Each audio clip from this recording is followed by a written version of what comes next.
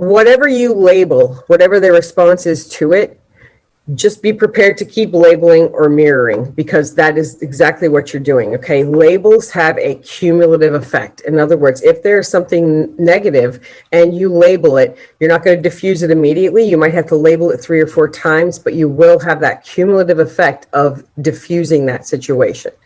And introducing something that's not being talked about and it's negative is not going to put the thought in someone's head.